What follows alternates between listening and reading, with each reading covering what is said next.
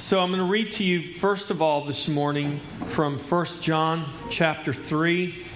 1 John chapter 3, verse 8. And then I'm going to take the rest of the service and we're going to expound on this scripture. And all that it implies. 1 John chapter 3, verse 8. I'll read the entire verse to you. It says, depending on what translation of the Bible you have, if you have a King James, your version says, "He who committeth sin." I have a New King James, and my New King James says, "He who sins is of the devil, for the devil has sinned from the beginning. For this purpose the Son of God was manifested, that he might destroy the works of the devil." Now, if we could read Greek and understand Greek, we'd be at a little better advantage versus just what my New King James says here, "He who sins is of the devil." What that really implies is he who makes a practice of sin. Now, all sin is of the devil, right?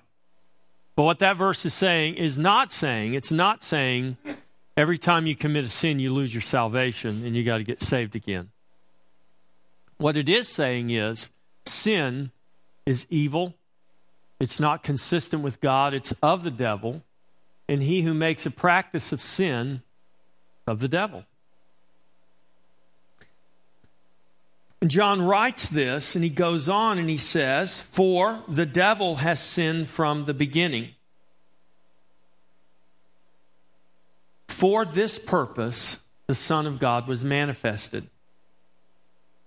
This is why Jesus was manifested, to destroy the works of the devil.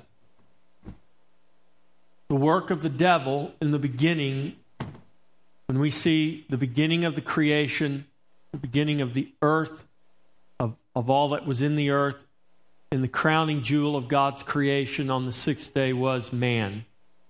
And here is man, and here is woman in the garden. And the serpent, the devil, comes and he tempts Eve. I always tell people the devil only has the power of suggestion for you.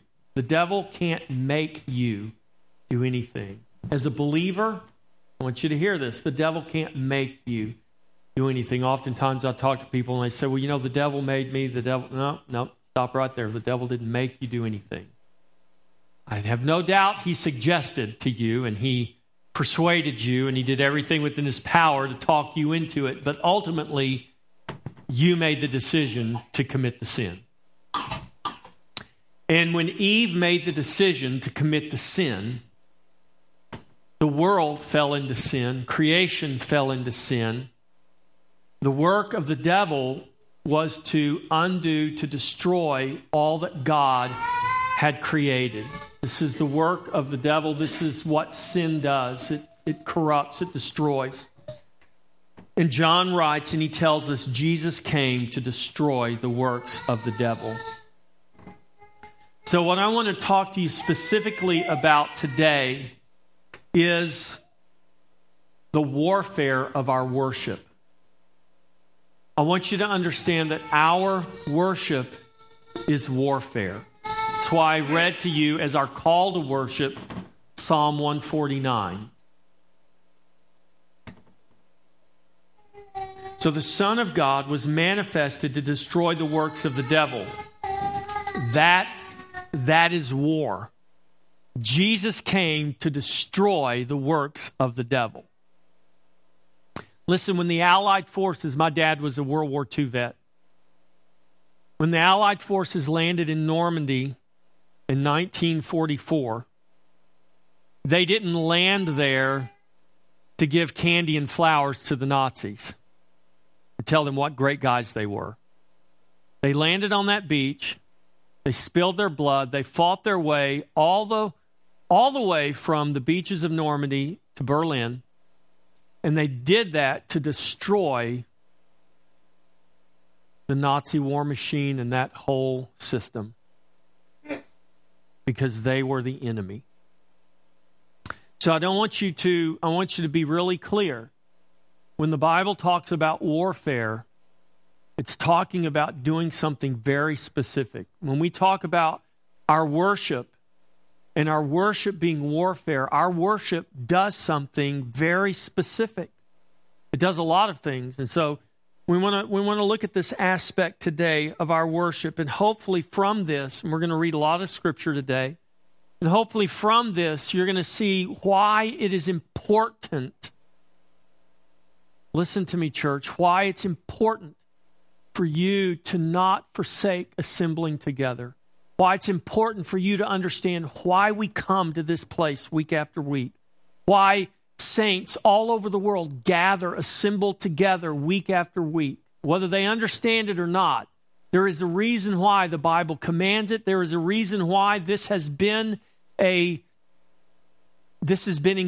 in the people of God, because this is part of our worship. And it's part of our warfare. This is why Jesus came to this earth and was manifest. He came here to destroy the works of the devil.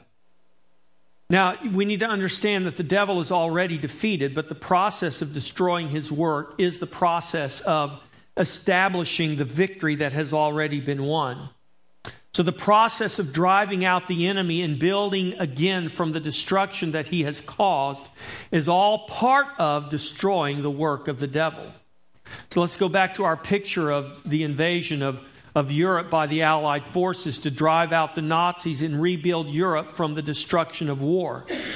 The victory was long won while the good guys were still destroying the works of the wicked. So we're in a war, and we are called to be good soldiers. And the warfare we wage and the enemy we engage is much more deadly than any earthly conflict or any earthly foe that we could face. We get scared when we see videos of ISIS cutting the heads off of Christians, and we wonder if Islam is going to take over the world, and you got people losing their minds because they've given themselves over to fear of what may or what could happen. And now that's okay for the world to do because they don't know any different, but that's not okay for believers to do. That's not okay for a child of God who is supposed to know what the Word of God says. That's not okay for you to do. I'm going to just tell you that right now. If you're doing that, stop it. That's silliness. God has already won our victory. Whether you believe it or not, whether you can see it or not, the gospel is working, the kingdom is being established, and God will not fail. He will do what He has promised to do. And so the victory is already won, but there is still much work to be done. So we're in a war, and we're called to be good soldiers, and the warfare we wage and the enemy that we are engaged with is truly deadly. I mean, men are fighting wars right now. We're in the midst, our nation is fighting a war right now.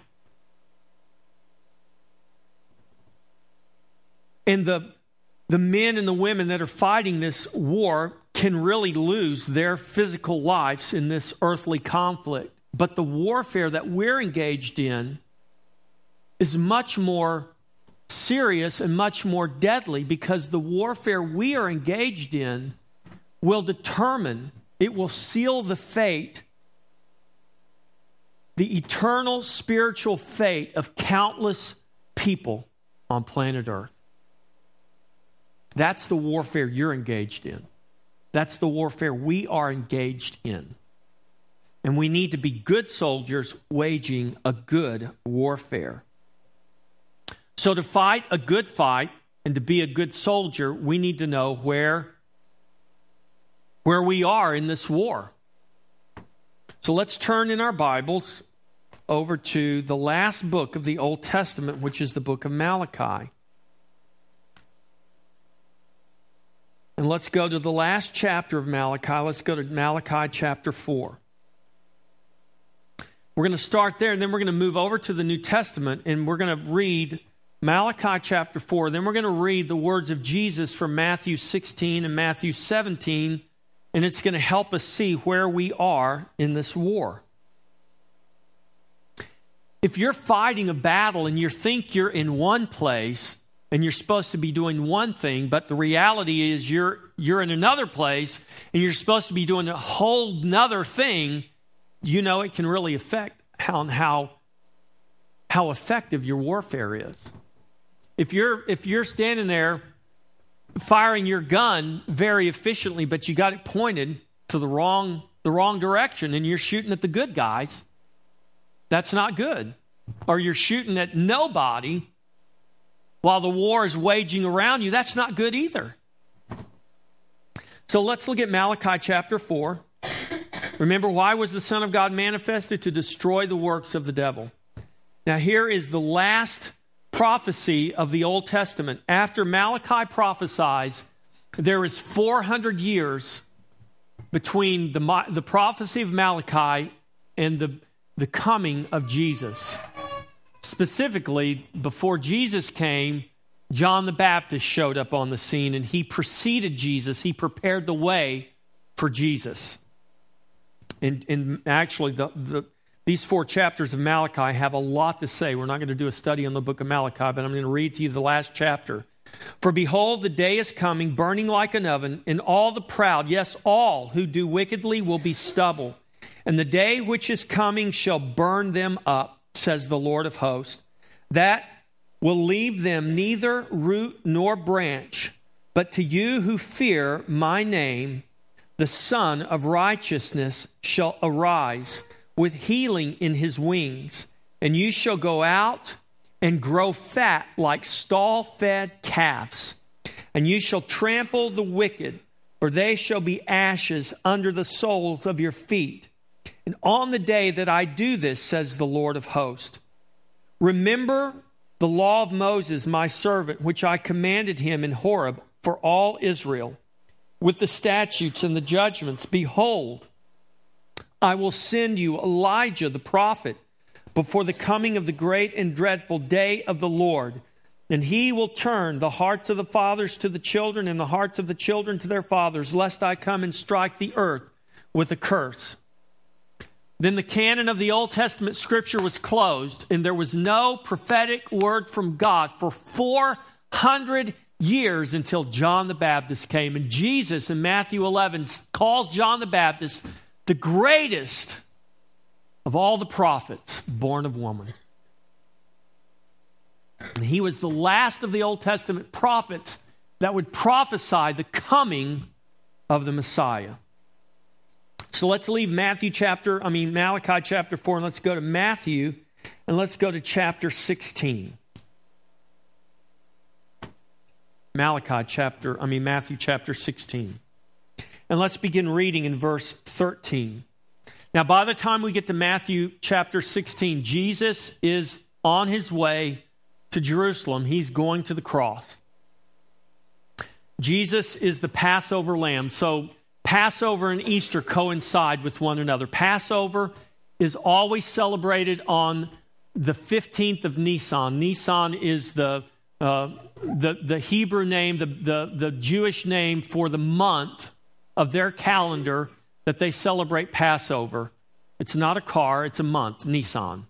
And it's the 15th day. And since the Jews operate under a lunar calendar, they only have 30 days in their month. So it's day 15 in the month Nisan.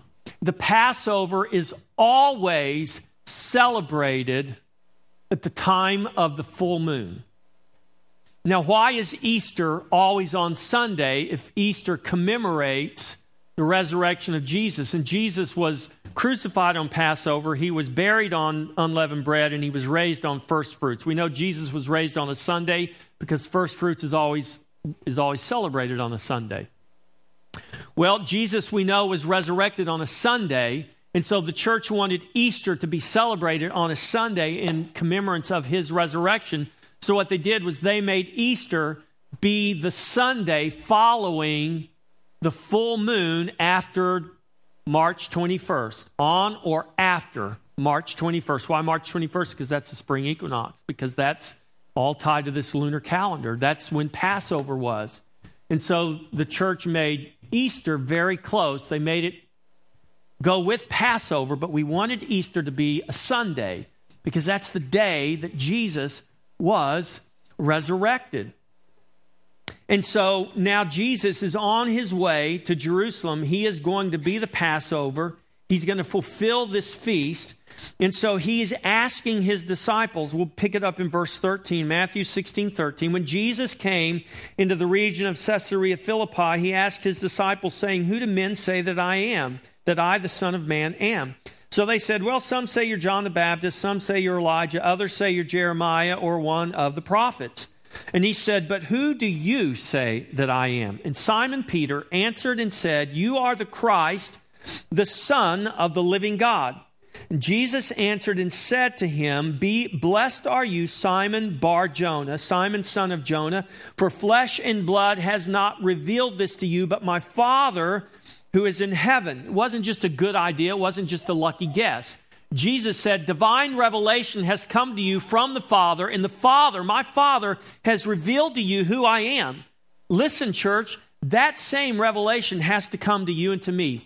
For you to really know who Jesus is, you have got to receive divine revelation so that the eyes of your heart and the eyes of your understanding would be opened up from blindness and you would truly see Jesus for who he is. And Jesus goes on, he says, "And I also say that you are Peter, and on this rock I will build my church, and the gates of hell shall not prevail against it. And I will give you the keys of the kingdom of heaven, and whatever you bind on earth will be bound in heaven, and whatever you loose on earth will be loosed in heaven." Then he did a very funny thing. He commanded his disciples to tell no one that he was Jesus the Christ. And from that time he began to show them that he must go to Jerusalem, suffer many things from the elders and the chief priests, be killed, and be raised on the third day. Now, and then Peter says, "God forbid," and Jesus rebukes Peter. Now, for time's sake, we're gonna skip down to chapter 17. It says, "Now after 6 days, Jesus took Peter, James, and John, his brother, and led them up on a high mountain by themselves." So here is Jesus with Peter, James, and John. Peter and the three disciples that he was closest to. He took these three disciples with him up on what's called the Mount of Transfiguration, and it says that he was transfigured before them. Jesus was. And his face shone like the sun, and his clothes became as white as light. And behold, Moses and Elijah appeared to them, talking with him. And Peter answered and said to Jesus, "Lord, it is good for us to be here. If you wish, let us make here 3 tabernacles, one for you, one for Moses, and one for Elijah." While he was still speaking, behold, a bright cloud overshadowed them, and suddenly a voice came out of the cloud saying, "This is my beloved Son, in whom I am well pleased. Hear him." We would do good to heed that same voice and that same warning. Hear him. And when the disciples heard it, they fell on their faces and were greatly afraid. That was the end of Peter's great idea. They were fearful. They were on the ground shaking at the voice that had just come out of heaven and had told them, commanded them, "Hear my son." And Jesus came and touched them and said, "Arise and do not be afraid." When they had lifted up their eyes, they saw no one but Jesus. Now, as they came down from the mountain, Jesus commanded them, saying, "Tell the vision to no one until the Son of Man is risen from the dead." And his disciples asked him, saying, listen closely, "Why then do the scribes say that Elijah must come first?" Do you know, if you go to it, we do this every so often. We haven't done it in a couple of years, but usually every other year or so I'll do a Passover Seder, and we'll do the Passover Seder, and we will do it as you would traditionally do it, a Jewish Passover Seder, but we do it and we teach how the symbolism of the Seder is revealing Christ to us. It's just amazing. You go through a Passover Seder and you see the symbolism of Christ and you wonder, how in the world can the Jews not see this? Well, they can't see it because Paul tells us God has blinded their eyes. And so one of the interesting things they do at a Passover Seder is they set the table and they leave a place set, an empty place set. Guess who it's set for? It's set for Elijah. So you set the table and you have an empty place setting. It stays empty all night long, and it's symbolic of Elijah who is to come. Because they know the prophecy of Malachi, that before the Messiah comes, God will send Elijah. So when Elijah shows up, guess what the Jews understand? The Messiah is soon to follow.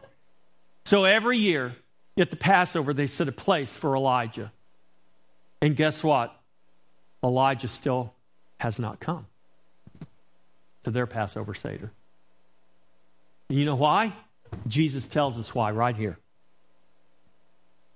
Verse 11, and Jesus answered. They said, why do the scribes say Elijah must come first? Jesus answered and said to them, indeed, listen, Elijah is coming first and will restore all things. But I say to you that Elijah has come already, and they did not know him, but did to him whatever they wished. Likewise, the Son of Man is also about to suffer at their hands. Then the disciples understood that he spoke to them of John the Baptist.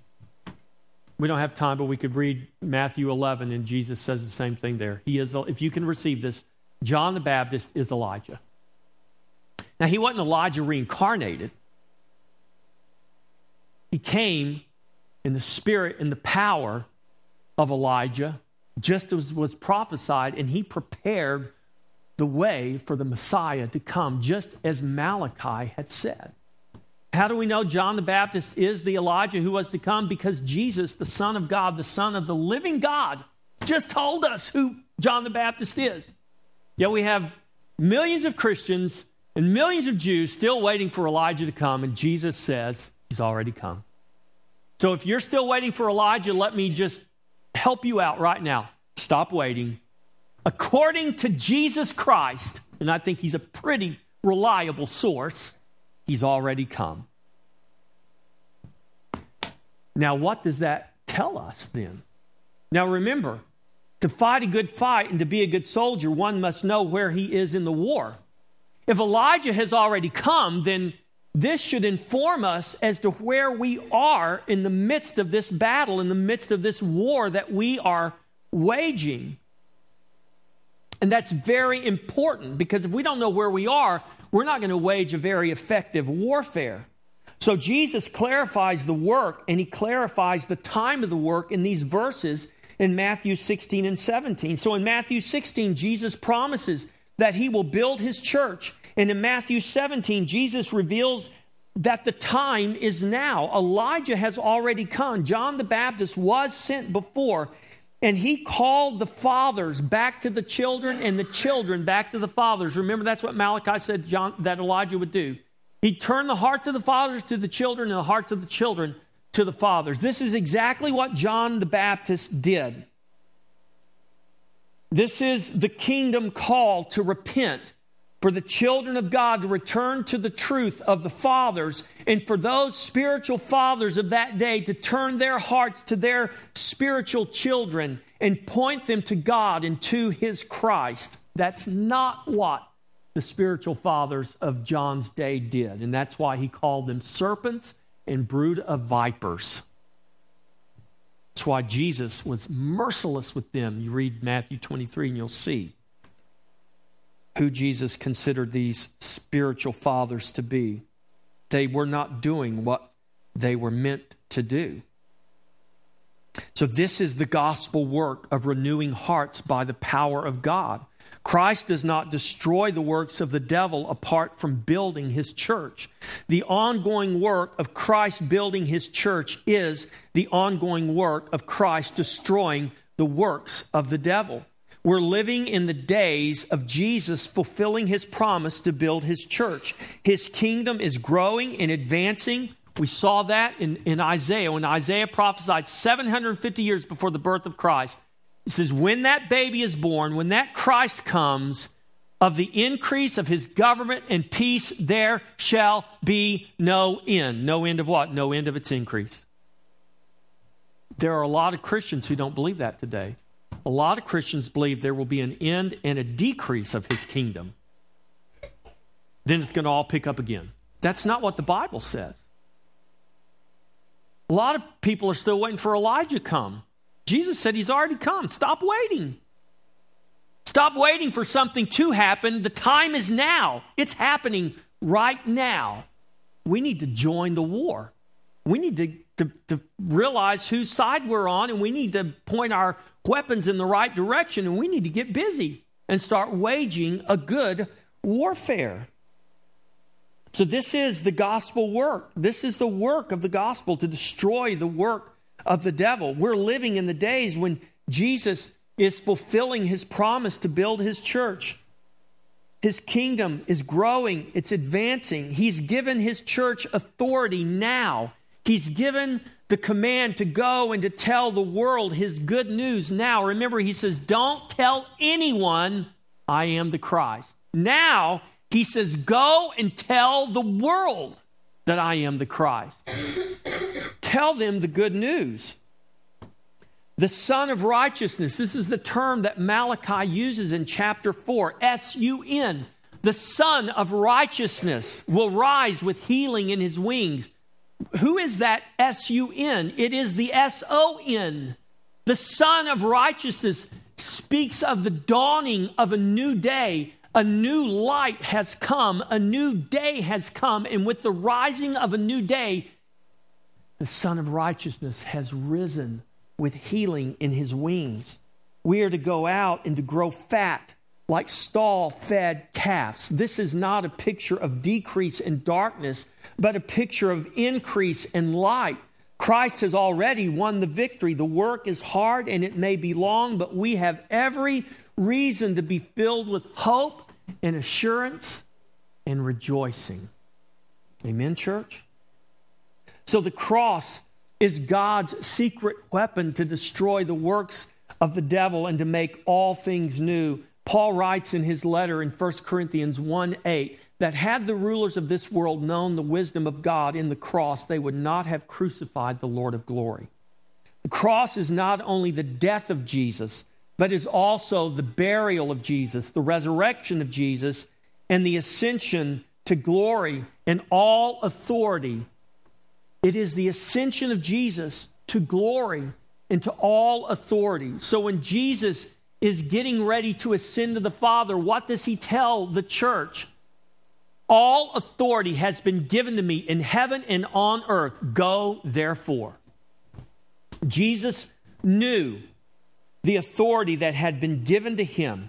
He was crucified and buried. He was accepted to the Father. His blood made atonement. Now he tells us to go, and he tells us how to go. And so as a result of the cross, now is the time. Jesus is building his church now. The church has been given authority in Christ now. And Jesus has commanded his church to tell the world and to subdue the nations now.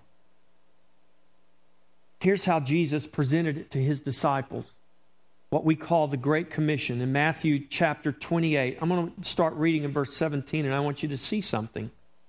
Verse 17 says, when they saw him, they worshiped him, but some doubted. And Jesus came and spoke to them, saying, all authority has been given to me in heaven and on earth. Go therefore and make disciples of all the nations, baptizing them in the name of the Father and of the Son and of the Holy Spirit, teaching them to observe all things that I have commanded you. And lo, I am with you always, even until the end of the age. So even then, as it is now, in the presence of the risen Lord, some doubted, while others worshiped. All the while, Jesus is giving his church the orders for war. And this happens weekly. It happens here at Christ Fellowship. It happens in the church at large, everywhere. Here we are gathered in the presence of Jesus, and some are doubting, and some are worshiping, and all the while God is issuing the order for us to go to war. But what are we doing? That's the question we all have to answer. And as your pastor, or as an under-shepherd, I call you from your doubt, and I command you to take up your worship and your warfare like a good soldier in Christ. Now, if you were going to go to war, and you were fixing to be shipped over somewhere where they were shooting real bullets, and they had real knives, and they were really going to kill you if they got their hands on you, and they ship you to this place, and they're going to train you and equip you to go fight this war. And I mean, you're going to the front lines. What would you feel if your drill sergeant and your commanders said, hey guys, listen, we're pretty relaxed here. And you guys want to show up for training, that's fine. If you guys don't want to show up for training, that's fine too. Just come when you can. If you do come, you know, the equipment's over there. Just grab whatever looks good to you and whatever you feel comfortable with. And if you get tired, you know, while you're out on the training ground, it's okay. Just, you know, grab a tree somewhere. You know, it's okay. We're pretty laid back here. Just know that we love you. God loves you. And it's going to all be okay in the end. How would you feel about being shipped off to the front line and that was your training? You wouldn't feel very good about it, would you? You wouldn't. Think, aren't you sending me somewhere where they're going to kill me? They're going to try to kill me, right? Yeah. Shouldn't you be teaching me how to? Well, yeah, we should be. But, you know, we don't want to make anyone feel bad. We don't want to inconvenience anybody. You see where I'm going with this? This is kind of where we've come to in the church. And we've come to this because we've really lost the reality that we're involved in a war. But there is a real spiritual battle taking place. And there are real lives at stake. They're all around us. The church is being built, and Jesus is head over his body. Christ has been given all authority in heaven and on earth, and he has commanded his church to go in his authority and make disciples of the nations, to baptize them and to teach them all that he has commanded. The gospel preached is working and changing the world to manifest the victory of Christ. An army called to war is an army assembled. We have been called to assemble. Hebrews 10:23 through 25. Let us hold fast the confession of our hope without wavering, for he who promised is faithful. And let us consider one another in order to stir up love and good works, not forsaking the assembling of ourselves together, as is the manner of some, but exhorting one another, and so much more as you see the day approaching. A soldier that goes AWOL, you know what that means? Absent without leave. A soldier that goes AWOL has not considered his fellow warriors. He has not considered his commander. He has considered himself. And we are called to consider our Lord and one another, and so not forsake assembling together. And when we assemble for worship, and we assemble for war. We have been given powerful spiritual weapons to conduct our worship and our warfare. 2 Corinthians 10:3 through 6 says that we've been given spiritual weaponry to pull down and to destroy strongholds. Ephesians 3:10 says that it's been given to us to make known to principalities the manifold wisdom of God, to bear witness to them of God's wisdom and of God's victory in Christ. We read Psalm 149 as our call to worship. Psalm 149 says it's been given to the saints to execute on them the written judgment. So we must come to understand the importance of God's command for his saints to assemble. And we must understand that we all that all we do in our assembly, from the call to worship to the closing prayer and beyond is not only worship, but it is warfare. And we must also understand that our worship and our warfare does not stop when we leave the building, but it continues wherever we go and in whatever we do. We assemble for worship to give glory, the glory that's due His name. We assemble for war to destroy the works of darkness and establish His kingdom. We assemble for a witness in consideration of one another and to make known His wisdom to principalities and to the world around us. We assemble for joy because we are most strong. Nehemiah 8:10 says, "The joy of the Lord is your strength." We are most strong and God is most glorified when we are most joyful. To corporately worship on Sunday is to corporately conduct spiritual warfare by pulling down strongholds in our minds and in heavenly places. It is making known God's wisdom and God's victory in Christ. And not least, it is to consider and to encourage and strengthen one another in His joy as we worship and as we war for His glory. To assemble together is to conduct the warfare committed to us by Christ, to be equipped to continue the work that is before us and to give witness to His glory and to know His joy that is our strength. Paul writes this in his letter to the Ephesians, chapter 6, verse 10.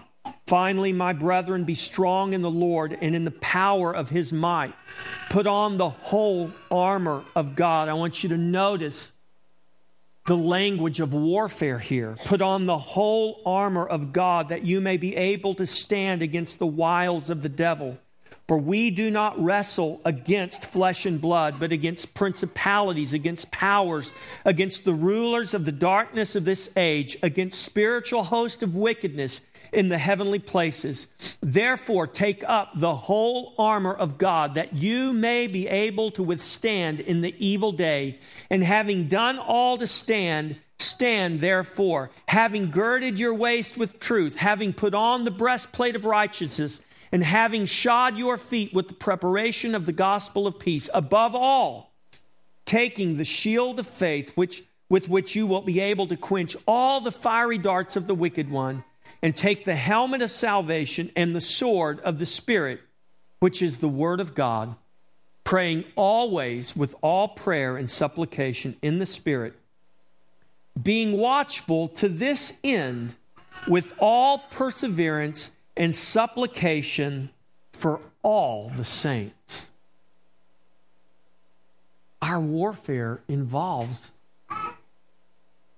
not only you and Jesus, but it involves all of us. It is for all of us, for all the saints. So we are His saints, and He has committed to us our worship and our warfare. And the psalmist declares, this honor have all the saints. Each Sunday, know that our call to worship is a call to war and a call to glorify the name of Christ and proclaim His kingdom and His victory to all, both friend and foe alike. This is why the Son of God was manifested. This is why He took up the cross. It is our privilege by His grace to join Him in worship and in warfare and see the earth filled with the knowledge of the glory of God as the waters cover the sea. Let us hear and let us heed the call, and let us joyfully join our captain and all his host and make known His name in all His fame, and subdue the nations for His glory. Amen. So I challenge you to be a good soldier, to wage a good warfare, and to know that the joy of the Lord is your strength. And when you are most joyful, He is most glorified, and our worship and our warfare is most effective. Let us all stand and let us pray.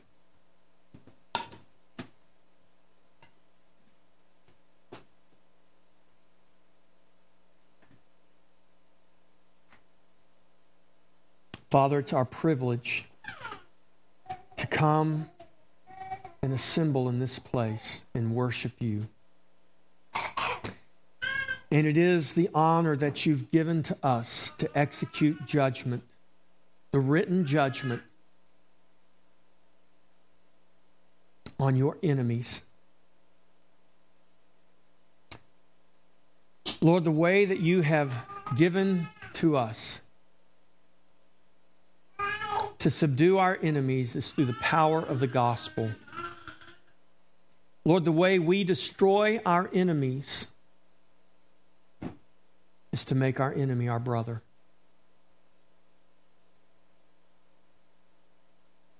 Lord, the gospel would be the power of God to salvation that would break hard hearts,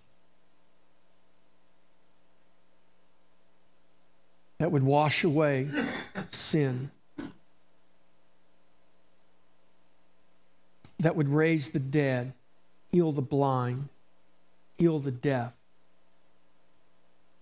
that they would see and know and hear the glorious gospel of Christ, that they would be raised out of death and destruction and be raised to new life as new creations. This is the warfare you've given to us. Those that will not be raised, the same gospel that is their salvation is the same gospel that is their destruction. And it is all to and for your glory. Lord, do a work in our hearts by your Spirit. Father, do not allow us to hear this word and be discouraged, but open our ears, open our minds and our hearts, and encourage us and reveal to us that you have given us this honor. Not an obligation that is a burden, but an honor that is a privilege and a joy that is our strength. Work in our hearts by your Spirit and be glorified in each of us, and so be glorified in your church. We pray in the name that is above all names. We pray in the matchless name of the Son of God, Jesus Christ, the Lord of glory. And all God's people said, Amen.